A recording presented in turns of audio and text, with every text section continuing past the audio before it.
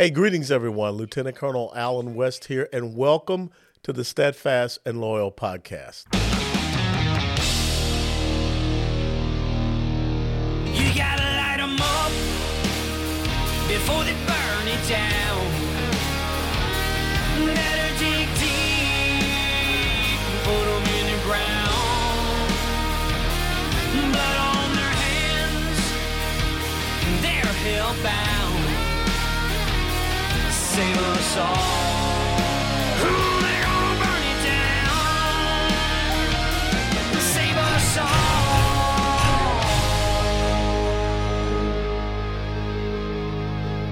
before they burn it down. This episode of the Steadfast and Loyal podcast is brought to us by our dear friends at the United States Concealed Carry Association. The United States CCA helps responsible Americans like you prepare for what happens before, during, and after an active act of lawful self-defense. USCCA members get life-saving education, expert training, plus self-defense liability insurance. Plus, a USCCA membership is always risk-free with their 100% money-back bulletproof guarantee. Membership is truly an investment worth exploring. Click Learn More below right now to activate your U.S. Concealed Carry Association membership. Click Learn More right now. And also, one of the benefits of being a member, you get their monthly Concealed Carry magazine. And as a reminder, the United States Concealed Carry Association is not an insurance company. A policy has been issued to the USCCA by Universal Fire and Casualty Insurance Company. That policy provides the association and its members with self-defense liability insurance subject to its terms, conditions, limitations, and exclusions. In the summer of 1996, Nick Searcy produced, directed, and acted in his first independent feature, Carolina Low. Searcy's other film credits include the blockbusters Nell, 1994, The Fugitive, 93, Castaway in 2000, Head of State in 2003. And if you have not seen Head of State, you need to see it. He and Chris Rock will have you laughing forever. Runaway Jury, 2003, The Ugly Truth, 2009. He broke onto the scene as the villain Frank Bennett in Universal's Fried Green Tomatoes. Searcy is a veteran of several television series. He had a recurring role on ABC's Thunder Alley, 1994, was a series regular on CBS's American Gothic, UPN's 7 Days, and ABC's Rodney, and has guest starred on Boston Legal, CSI Crime Scene Investigation, and The West Wing, among others. He has also starred in several movies of the week, including The Best of Families, Marriage, Pride and Madness, Stolen Innocence, all for CBS. Searcy was a series regular on HBO's From the Earth to the Moon. Searcy's theater credits include several off-Broadway plays and regional stock productions of Guys and Dolls, Cabaret, and Jesus Christ Superstar. He is the driving force behind Gosnell, the trial of America's biggest serial killer, which he also directed, and Capital Punishment, the movie capturing what happened on January 6th and its aftermath. And without a doubt, I'm sure you all remember him in that incredible series, Justified, which I was glued to. Searcy is married to the actress Leslie Riley, and they have 2 children, Chloe and Omar. Nick Searcy, thank you so much, and welcome to the Steadfast and Loyal podcast. Thank you, Alan. That was a very impressive biography. I was wondering, who's he talking about? Well, I just looked it up on eBay and figured I could just, shove it in under your name. No, get out of town. Just want to thank you for all that you have done. You've been an incredible voice as an outspoken conservative and a forthright and resolute person in an industry that really does not welcome a lot of conservatism and conservative thought. And with that being said, let's start off by talking about what happened at the Academy Awards. I mean, most people are not watching the Academy Awards now, but we woke up. Yeah, me either. But we woke up Monday to hear 2 words that we had never heard before in the Academy Awards, and that was the American Dream with the young man that won the Best Supporting Actor. Do you think things may be changing a little bit in Hollywood, or is it still the same vile, repulsive place that we have come to know? No, I don't think it's changing. Yeah. But the funny thing is that struck me too when he said that. And what occurred to me is that so many times in my life, the people that I've met that really understand the American dream aren't didn't grow up here. That's right. You know, they came here from another country that they know what real oppression is, and they know what communism, socialism does. And so for him to say that, I always thought, yeah, that's been my experience. It takes a person who came to this country by choice to really appreciate it.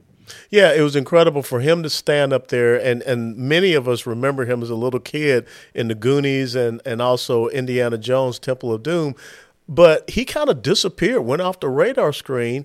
But for him to tell that story about coming here on a boat and living in a refugee camp, and now he's standing on the movie industry's biggest stage whatsoever, that is the American dream that says that no matter where you come from, no matter where you were born, this is how you can rise and have whatever level of success, as opposed to this equity and equality of outcomes mess that you see going on. And I would think, Nick, looking at the industry, the movie production industry, it's based on meritocracy. If you make a film, either it makes money or it doesn't make money. It's not about all films are being equal and we're going to direct the outcomes thereof. Well, that's funny. I talk about it a lot, that's not how the Hollywood model works anymore. It used to be that, if people didn't watch your show or people didn't go buy a ticket to your movie, that you were penalized for that. But now with the streaming services and everything, that's how movies are released. And so that stuff gets sort of spread out over everything else. So what's happening is it's kind of what I talk about in the Death of Hollywood series, is that people in Hollywood aren't really making movies for the audience to enjoy anymore. They're basically making movies to impress each other so that they can then get their next job and their next movie made that has the correct politics that everybody in Hollywood can celebrate. Let's talk about that, because you're on Fox Nation speaking about the death of Hollywood. Has this been something, I think that the left has really sought to undermine all of the aspects of our culture, being it academia, the movie industry, entertainment industry, even now into the religious aspect of our country for the last 50, 60, maybe 70 years. You've been out there for quite some time. When did we see that shift from, I remember some of the older actors who served in uniform and some of the movies that were made. And now look at where we are today, where the left really had a hard time embracing Top Gun Maverick, which was a highly successful movie. Right. Yeah, I think it's an interesting, I think it changed with Obama, because I think really what happened at that point was that the rebel left in Hollywood that used to make movies like Easy Rider and Five Easy Pieces and things that were kind of in opposition to the government or challenging to the government, at that point they became pro-government. Yeah. They're basically, everything in Hollywood now is obey the regime, stop trying to question authority. Everything that's the opposite of what I grew up with and the opposite of why I was attracted to the movies. Mm-hmm. To me, it was always, this is a real way to, speak truth to power in a way, but with the narrative storytelling, which is the most powerful way to convey an idea. And now narrative storytelling in Hollywood is all pro-government, pro-totalitarianism. You just struck an incredible point, because you're right. Once upon a time, it was all about rising up against the man, D.A. Right. man. But now it has become 1984. It's become Orwellian, where you're right. You have to obey this thing called government. And, I think a lot of people are confused about that. I look at the Hunger Games series, where you had all the cool elite people living in the Capitol, but everybody else, they were out in the districts working to support people. And, of course, you had no rights out into the districts. Do you think that, more Americans are waking up and seeing the subliminal messaging that Hollywood is trying to put out? I definitely think so. I mean, I think so many people have turned it off, just sort of go, that's not for me. And they're looking for other ways. And thankfully, there are other outlets springing up, like the Daily Wire, like some other places where you can tell stories that are not part of the Hollywood mainstream. But I think even in Hollywood, there's some awakening happening. I mean, you had Woody Harrelson and Tim Robbins both coming out and going, "Hey, it's time to end that vaccine mandate nonsense," And I mean, yeah, it took them 3 years, and a lot of people's careers were derailed and destroyed because of that vaccine tyranny. But at least they're starting to come around. You got to give them credit for that. Yeah, you do. I mean, as opposed to Governor Whitmer in Michigan, who now is trying to politically position herself, saying, "Oh, what I did, screwing everybody over for the past few years, I probably went too far." Once upon a time, I remember going out and speaking to the Friends of Abe out there in Hollywood. Do they still exist or what? Let us know about it, because this was a conservative group of actors, directors, producers, screenwriters, and everything. It was a blast. Yeah, it doesn't exist anymore, and it's kind of sad. There's some groups that are springing up that are kind of trying to be what Friends of Abe used to be, but it's not on the scale that it was at that time. I think Gary Sinise, when he kind of took time off to go do his work for the troops, that FOA kind of it faded away. Yeah. Well, hopefully something will kind of replace it, and because so many of those young people coming out there, I mean, they need to wrap their arms around them and get them to understand you can have a support system out there. You just don't have to follow it. And I think that's one of the good things. I don't know. You follow the Babylon Bee, I'm sure. What they are doing is really showing that entertainment and conservatism, it can go together with satire as well. Let's talk about Gosnell, because in the black community, we have really failed to understand the detrimental effects of the theories of Margaret Sanger. How difficult was it for you to put together that movie that, as it says, the trial of America's biggest serial killer?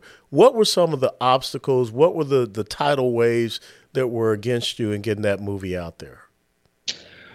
Well, it's interesting. I remember when we were putting I signed on to direct it and we were working on the script, and I was talking to my agent at that time about the movie, and he said, "Why do you want to do this?" And I go, "Well, I want to tell this story. I think it's an important story." And he's like, "You'll never get funding for it." And I said, "It's already funded. We crowdfunded it."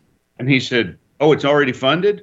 Well, have you thought about this actress? Have you thought about that actress?" Yeah. It's like, once they find out that you've got the money, and that you're willing to pay people, they'll do it. And so even at the casting director level, casting directors that were friends of mine that were, I would consider them very far left. When they read the script, they said, "Okay, this is a pretty fair look at what this man did." It's not necessarily anti-abortion in the sense that, you're lying about something to prove a point. Mm-hmm. You're telling a true story. Mm-hmm. And so in that sense, people were ready to sign on, but when it comes to like putting actors and actresses in the movie, that's when you get the real resistance. They were afraid to stand behind that, even though they might have read the script and thought it was a fair look at it. They don't want to be seen as being on that side of the issue, because to them that would mean the death of their career. Yeah. So that was, finding people brave enough to do that movie was hard. It was difficult. You talked about the funding issue. Has that gotten better for conservative or faith-based type of movies? I mean, because I think that's the real thing that's lacking on our side, because the other side, I mean, they just have a wealth of resources and plethora of resources. But are we getting better? We can't go peer-to-peer yet, I don't think, but are we improving our status as far as being able to resource these different types of projects?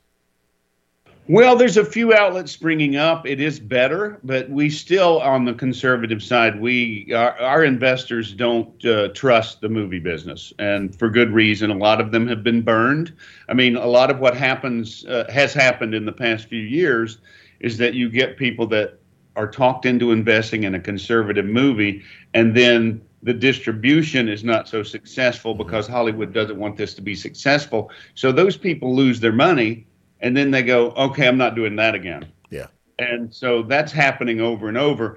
More and more as movies like The Jesus Revolution, as these movies become more successful, I think we'll see an increasing level of investor interest in that. But it is difficult right now, and it's easier for like a strictly faith-based movie to get made right now than it is for a movie that, say, is not necessarily faith-based, but it's just not liberal. Yeah.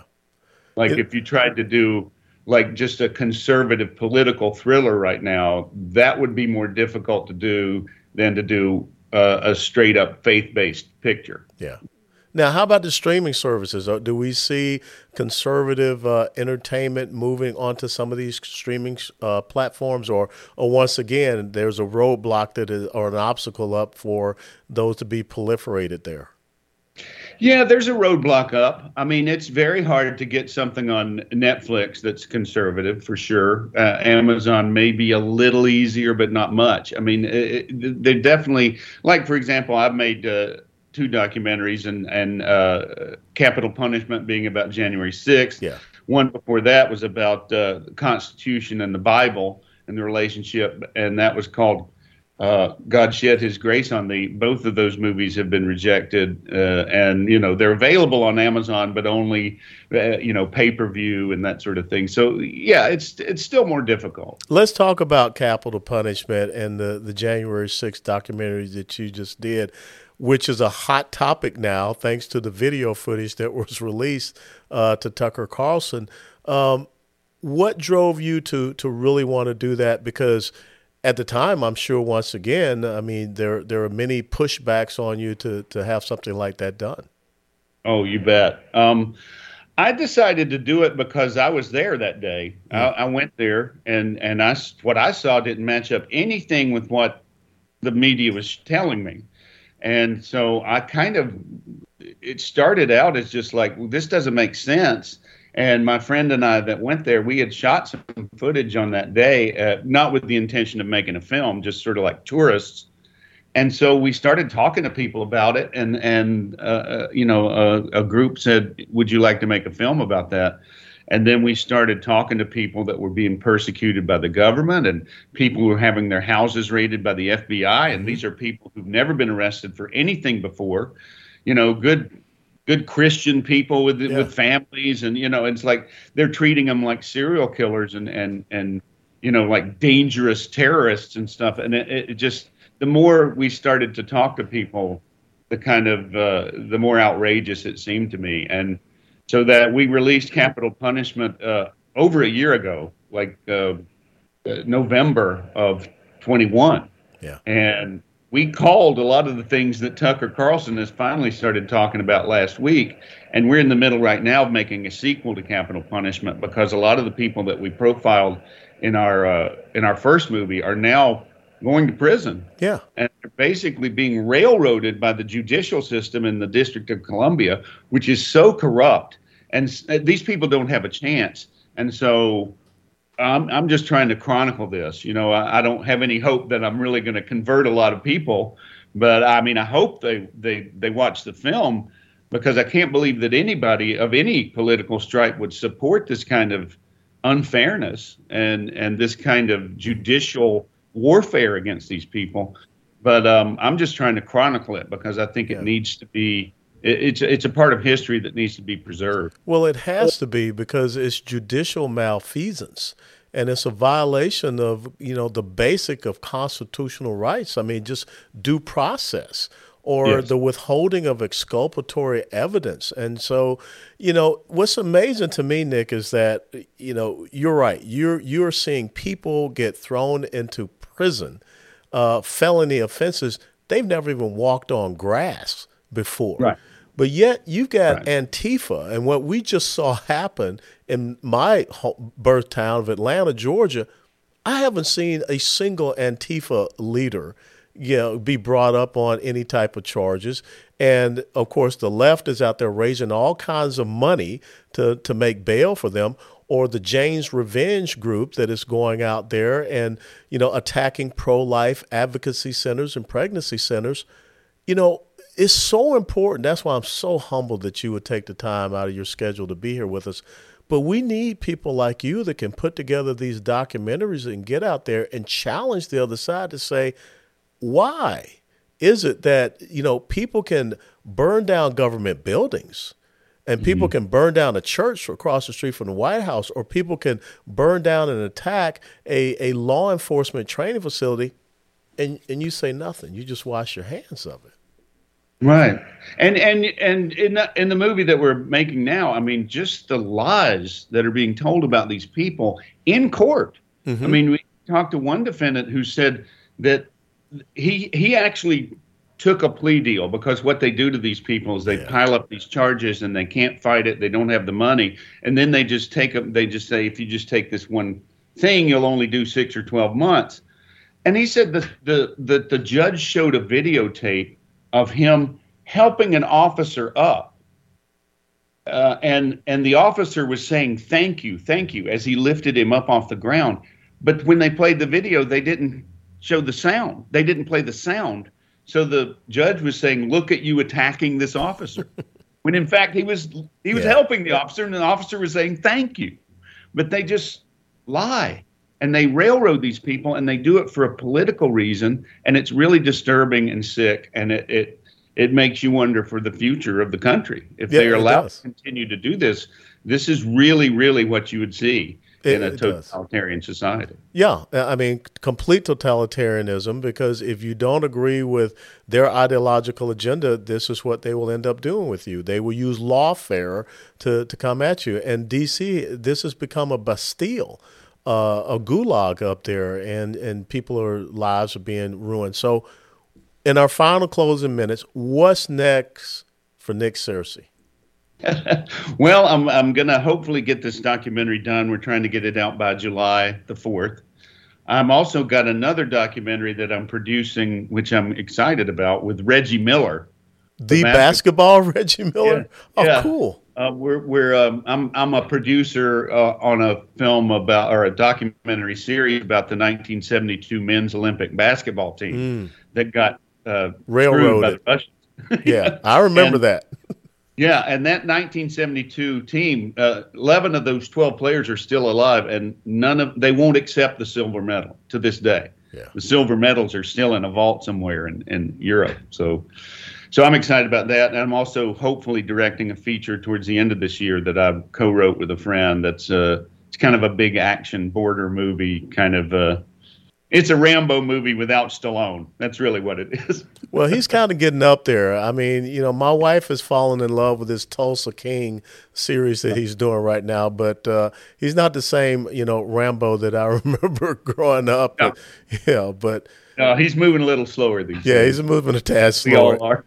Yeah, you get definitely right about that. Where can people follow you and all the work that you are doing, and your recent documentary that came out about J6, and then also when can we expect the follow-on, the sequel to that?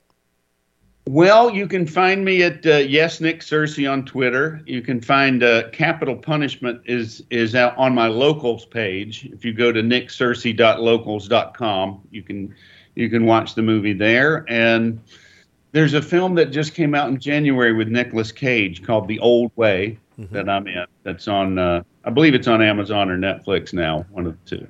And you're also on Fox Nation right now talking about the death of Hollywood, correct?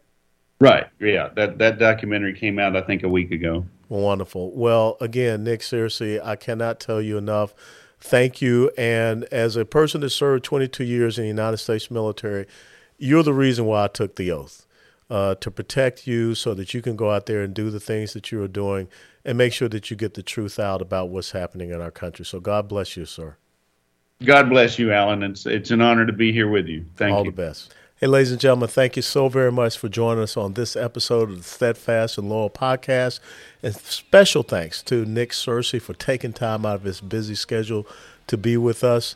And we got to start supporting those films that conservatives are putting out there, because if we don't, then they won't be able to make them. So please, if you like this podcast, hit the like button and share it with others. And until next time, steadfast and loyal. Before they burn it down.